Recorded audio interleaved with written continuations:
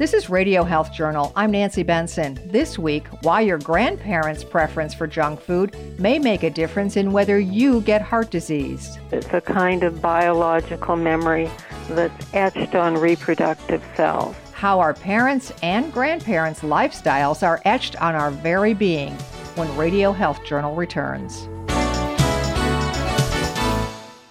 I'm Reed Pence, the producer and host of Radio Health Journal.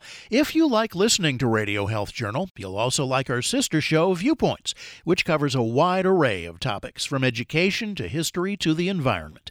Here's a preview of what they're covering this week on Viewpoints. There are moments in my life where I am afraid and I am looking in my rearview mirror constantly. The fight for racial justice in the midst of a pandemic. Then, in about 4 or 5 days, we unplanned and replanned a little intimate wedding. Getting hitched in the midst of COVID. I'm Marty Peterson. And I'm Gary Price. These stories in depth this week on your public affairs magazine, Viewpoints. Listen to Radio Health Journal and Viewpoints on your favorite radio station. And subscribe and listen anytime on Apple Podcasts, Google Play, and Spotify. Also, follow us on Instagram and Twitter at Radio Health Journal.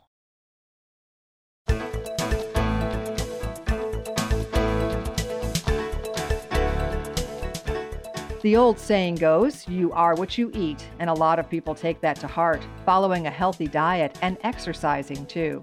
But scientists have found that the importance of diet starts a lot sooner than we think, with the lives our parents and grandparents led when their reproductive cells, the cells that made us, were formed. What happens is that when reproductive cells are forming, and that would be in the situation of young boys at puberty because that's when their sperm cells are forming. With women, their eggs are forming while they are still a fetus. So it's while they are in the womb.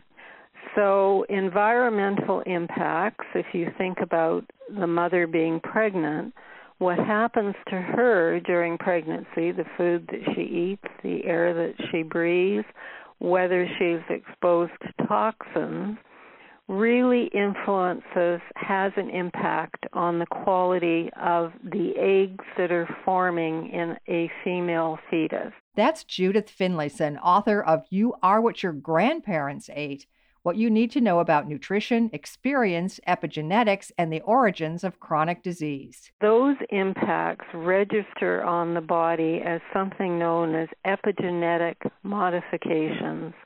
Really, the easiest way to understand it is that it's a kind of biological memory that's etched on reproductive cells. A similar thing happens to boys' sperm cells while they're forming. Another way is through a female's experience while she is pregnant. Finlayson says some of the earliest studies on epigenetics came from wartime records, when inconceivably harsh conditions were imposed on entire nations. One was called the Dutch Hunger Winter of 1944. That was a period in the Second World War when the Germans closed off northern Holland, and the people, including all the women who were pregnant, were starved. If you've read about it, you've read things like people were so hungry they were eating tulip bulbs. It was a terrible time, but in terms of a research project, it was wonderful because it was a very fixed time, and the Dutch kept very detailed records of what went on with the pregnancy of women, and they track people throughout their health system. So they were able to really document that babies whose mothers were pregnant during this period were twice as likely to suffer from heart disease and more likely to suffer from type 2 diabetes and to be obese. It's easy to imagine that starvation during pregnancy could lead to babies who grow up with health issues. But are grandparents really connected too? Finlayson says Swedish scientist Lars Bergen was first to discover that the answer is yes. When boys ate too much around the time of puberty, their grandsons were predisposed to dying young, significantly younger than normal. And he then went back later and looked at women, and he found that with women, the granddaughters of women who did not have enough to eat, who were malnourished during pregnancy, were far more likely to die young. This kind of knowledge has relevance on all kinds of levels. The United States, for example, has whole segments of society that are living rough lives with poverty, extreme stress, and poor nutrition that could doom the next generations to a vicious cycle of poor health. Groups that have been socially and economically disadvantaged for generations, what you're going to see is that these hardscrabble lives takes its toll on women's bodies and their ability to bear healthy children. So you are very likely to see, if you look at these populations, that they have higher rates of infant mortality, higher rates of maternal mortality, and higher rates of a phenomenon known as low birth weight babies.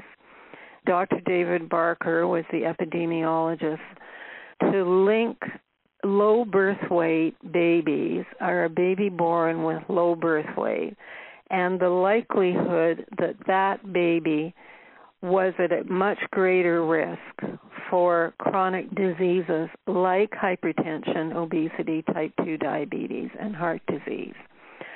So this is the long cycle of poverty and the links with chronic disease. However, those on the more affluent end of American life aren't off the hook either. What we're seeing is the long-term effects of a phenomenon that's described as high-calorie malnutrition. We know that many people in the U.S. suffer from high-quality malnutrition because they eat too much overly processed foods. And processed foods are a key component of what's known as the standard American diet. These foods are high in calories and low in nutrients. 3 generations of Americans have been raised on the standard American diet, which really started, its seeds were sown in the 1950s, and its multi-generational effects are becoming clear. We're seeing the long-term effects of those eating patterns and runaway rates of chronic illness. People talk now about obesity, type 2 diabetes, and heart disease using the word epidemic. However, the legacy of your parents and grandparents isn't set in stone. They may push you in the direction of either good or bad health, but how you live your own life still has a big effect. The sedentary lifestyle is much more prone to developing disease than the one who has the active lifestyle. Things like exercise, like good nutrition, and also stress management programs like mindfulness, meditation, yoga, tai chi, have been shown to positively affect gene expression in ways that can help to balance some of this negative programming. So you're more vulnerable because of what's happened, but you can also take steps to remedy your inheritance through a healthy lifestyle. That means making the most of the hand we're dealt, with a hope we can make it a little better for those who come after us. Our studio producer is Jason Dickey. I'm Nancy Benson. Radio Health Journal returns in just a moment. With warm weather and more hours of daylight, enjoying meals outside is a simple pleasure. Keeping staples on hand from which to assemble snacks and meals can reduce extra shopping trips, according to registered dietitian Courtney Romano, health advisor for the California Table Grape Commission. Healthy eating is always easier with foods that are convenient and able to work in multiple ways. Grapes from California are a great example of a fresh staple. They serve as both a healthy snack or simple side dish for any family meal, as well as a versatile ingredient.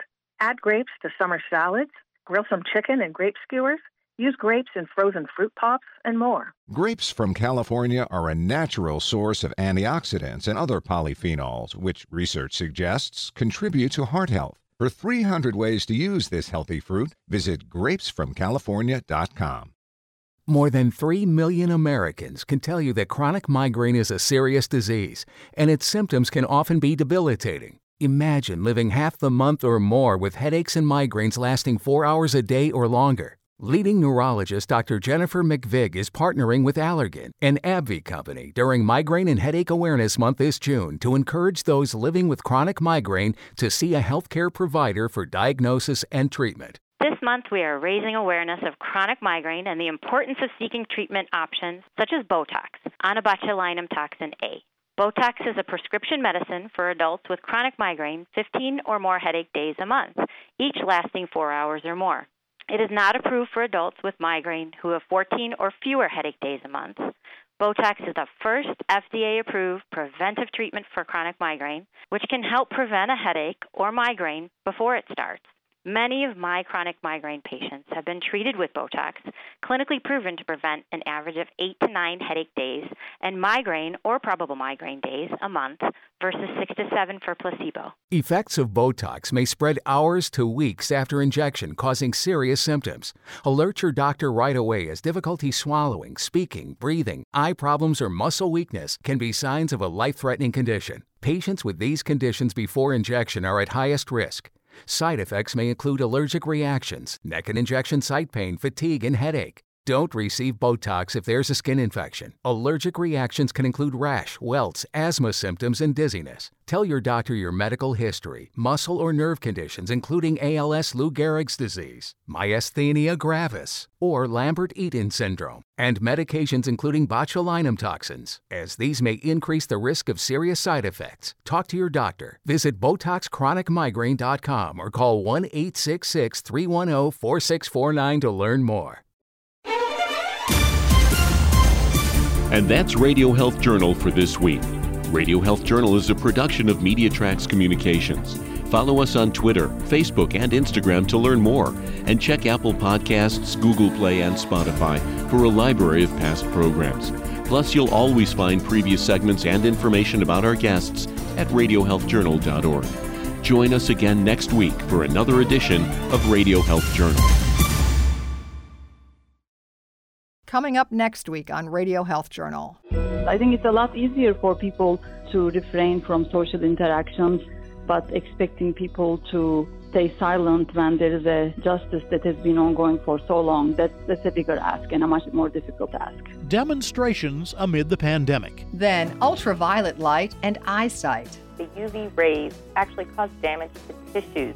And we've heard about how sun damages skin and the importance of sunscreen. The eye is no different. All that and more on Radio Health Journal.